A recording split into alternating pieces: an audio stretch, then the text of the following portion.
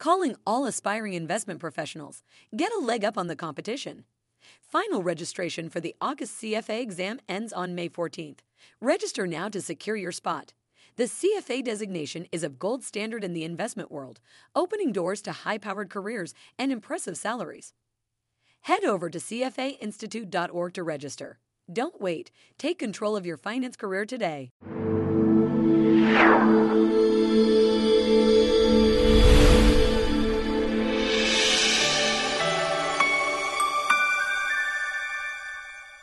Welcome to another edition of CFA Institute's Take 15 series. My name is Dave Larrabee, and I'm joined by Attilio Meucci. Attilio is a CFA charter holder and Chief Risk Officer at Kepos Capital. He's also the author of a highly regarded book, Risk and Asset Allocation, as well as numerous other publications in practitioner and academic journals. Attilio, thanks for joining us. Hi, David. If you would, take a moment to describe to us your approach to risk and portfolio management. My approach to risk and portfolio management. I would say the main characteristic of my approach is that it's very non-sectorial. So I'll try to explain. There's a lot of experts out there, people that are experts on portfolio management, people that are experts on risk management. There's people that are experts in one asset class, people that are experts on one investment horizon, say algorithmic trading, high frequency, longer, more macroeconomic investing. So all of these sectors. My approach is an approach that is very general, very modular in general. It covers all asset classes, all horizons, and both the risk management and the portfolio management side in a very cogent fashion, I would say. What are the basic modular steps of risk and portfolio management? There's a difference between the basic steps, which are modular and sequential, and then the advanced steps. So let's first see the basic step. The basic steps flow as follows. There's step number one is the quest for invariance. What is the quest for invariance? It's the problem across all asset classes to try to find those patterns that behave in an identical way through time in the past in such a way that you can learn from the past into the future. I'll give you a very simple example. In the very basic world of stocks, what is the invariant? The invariant is pretty much the return. The return is more or less IID, so-called, identically and independently distributed across time. In the world of options, what are the invariants? Well, in the world of options, you cannot look at prices, you cannot look at returns, you have to use a pricing model, you have to go back to the implied volatility concept, and you have to look at the changes in the implied volatility surface over a given horizon. So these changes are the invariants. And then of course there's refinement of this concept, all sorts of complex processes in discrete time, in continuous time. We can revisit that in a second if you want. But this is the step number one, is finding those patterns that repeat themselves across time. Mm-hmm. Number two, once we found those patterns, we have to estimate a distribution. The distribution of these invariants, just remind you, stocks, for instance, have returns as invariants. The distribution of these invariants is not normal. And we all have learned the hard way that it's not normal. So you have to have all sorts of advanced methodologies to estimate this distribution. So you have like non-parametric methods, you have kernel smoothing, that kind of literature. You have parametric method, maximum likelihood, multivariate maximum likelihood under elliptical assumptions, under non-elliptical assumptions, and all the algorithms that also allow you to do this estimation process in practice. Then you have robust estimation. Then you have the whole area of Bayesian estimation, and so on and so forth. So there's like a whole plethora of weapons for estimation theory in a multidimensional environment. That was number two. So we had quest for invariance and we had estimation. Now we have finally estimated the distribution of our risk drivers, of our invariance at a given time step, say daily, but our investment horizon is, say, weekly. We have to project that distribution to the investment horizon. So how do we project the daily distribution to a weekly horizon? How do we project an intraday kind of high-frequency distribution to a longer or inject it to a shorter horizon? All these questions, how do you address them? Weaponry also in this space. Under simple random walk assumption, you have techniques such as fast Fourier transform, but otherwise you have to resort to other moment matching, projection. You have to resort to simulation sometimes, and all these techniques. So that was number 3, I guess, projection. Once you're done with the quest for invariance, the estimation, the projection, now you finally have to transfer that randomness, which is still in invariant space, into the P&L from today to the horizon of your securities in your market. So in case of stocks, you pretty much want to find a distribution of the stock that you have in your book from today to the horizon. In the case of option, you want to find a distribution of the potential P&L of an option that is a very nonlinear instrument from today to the investment horizon. And this kind of mapping from risk driver space, invariance projected, to the security space, the return, that operation has to be carried out also in a variety of ways. There's like very seldom analytical solutions, more often than not, approximations. So in that case, like on a trading desk, typically you do approximations. That's the Taylor expansion, Math 101, that in different environments is translated into different names. So like in the, options desk, you have the delta, gamma, vega kind of approximation. Fixed income world, you have duration, convexity, carry kind of approximation. All of these are Taylor expansion of a pricing function. Or else you can do full repricing through scenarios. So that opens up a whole new direction. That is, you have the historical scenarios. That's my favorite one. Or otherwise, you have to do Monte Carlo simulations and price those. So that's the pricing step. So to recall, we have quest for invariance, we have estimation, we have projection, we have pricing. Now we have the joint distribution finally of all the securities P&L at the investment horizon. We have to put them together into the distribution of the portfolio. That's called the aggregation step. And the aggregation, again, you have to do it in a most likely scenario-by-scenario approach or analytical if you can. There's all sorts of techniques. Also here you start developing the concept of return, because so far we haven't spoken about return. Return is a very dangerous element. Typically people think about using returns for estimation. Never do that. Do the estimation on the invariance and then do the returns at the aggregation step or pricing. So you have the joint distribution of your securities, you have the distribution of your portfolio. Now you can move on to step number 6, which is analysis. Analysis is risk management. So we see it's a process. We start getting into risk management. You have the distribution of your portfolio, and you want to see, how your portfolio, the prospective distribution, how your portfolio will behave. So you extract statistics, you extract the simple one, the expectations, standard deviations, skewness, kurtosis, sortinos, information ratio, all of these. But then you go also a little more fancy because you want to see how you're exposed to different random factors, how your portfolio is exposed. So you do on-the-fly factor modeling, that's factors on demand. Or you can do also analysis of the concentration level of your portfolio. You can do measure of diversification. So you look at the eigenfunctions and so on.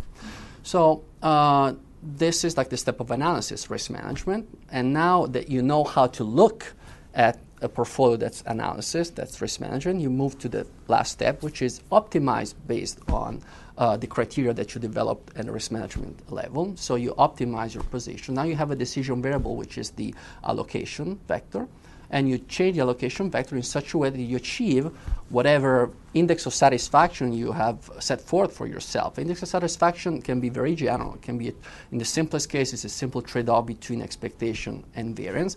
But in general, you have crazy utility functions, you have quantized value at risk, all sorts of measures. And you want to keep track of all of these potential measures. So to repeat, the steps were the quest for invariance, the estimation, you have the projection, you have the pricing, then you aggregate, and now you're ready to be a risk manager, you do analysis, and now you become ready to be a portfolio manager, you do optimization. And these cover the basic steps. And you have to follow them in sequence. Across all asset classes, you never miss, and across all horizons. Mm-hmm. And what are some of the challenges that investors face beyond those basic steps you mentioned? Yeah, so first of all, the challenges are in the basic steps themselves. You'll be surprised how much complex math there is behind, behind a deep understanding of all these steps, these basic steps. But nonetheless, the big picture is very clear. It's a very clean approach. But then you get to the end of it, you think, oh, now I've learned all about being a risk and portfolio manager. But you realize, no, let's go back to the drawing board because we had to restart from scratch. Why?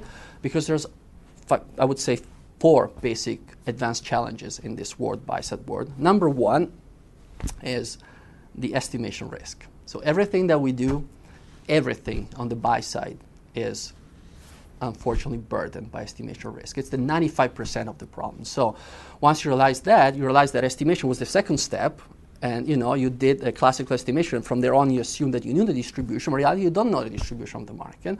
So you have to develop techniques to handle estimation risk within this process. And you get into the area of Bayesian estimation. You get into the area of robust optimization when you pretty much second guess your estimation, and you think that the estimation is actually a whole family of potential distributions. This, I would say, estimation risk is really the number one challenge. Another big challenge is the fact that in the pricing step, we assume that there is such a thing as a price, but in reality, there is no such a thing as a price. The price is not a deterministic function of the risk drivers. There's all sorts of prices, and the user, the practitioner, influences the prices. So we get into the second issue, which is liquidity. Liquidity is number two concurring problem.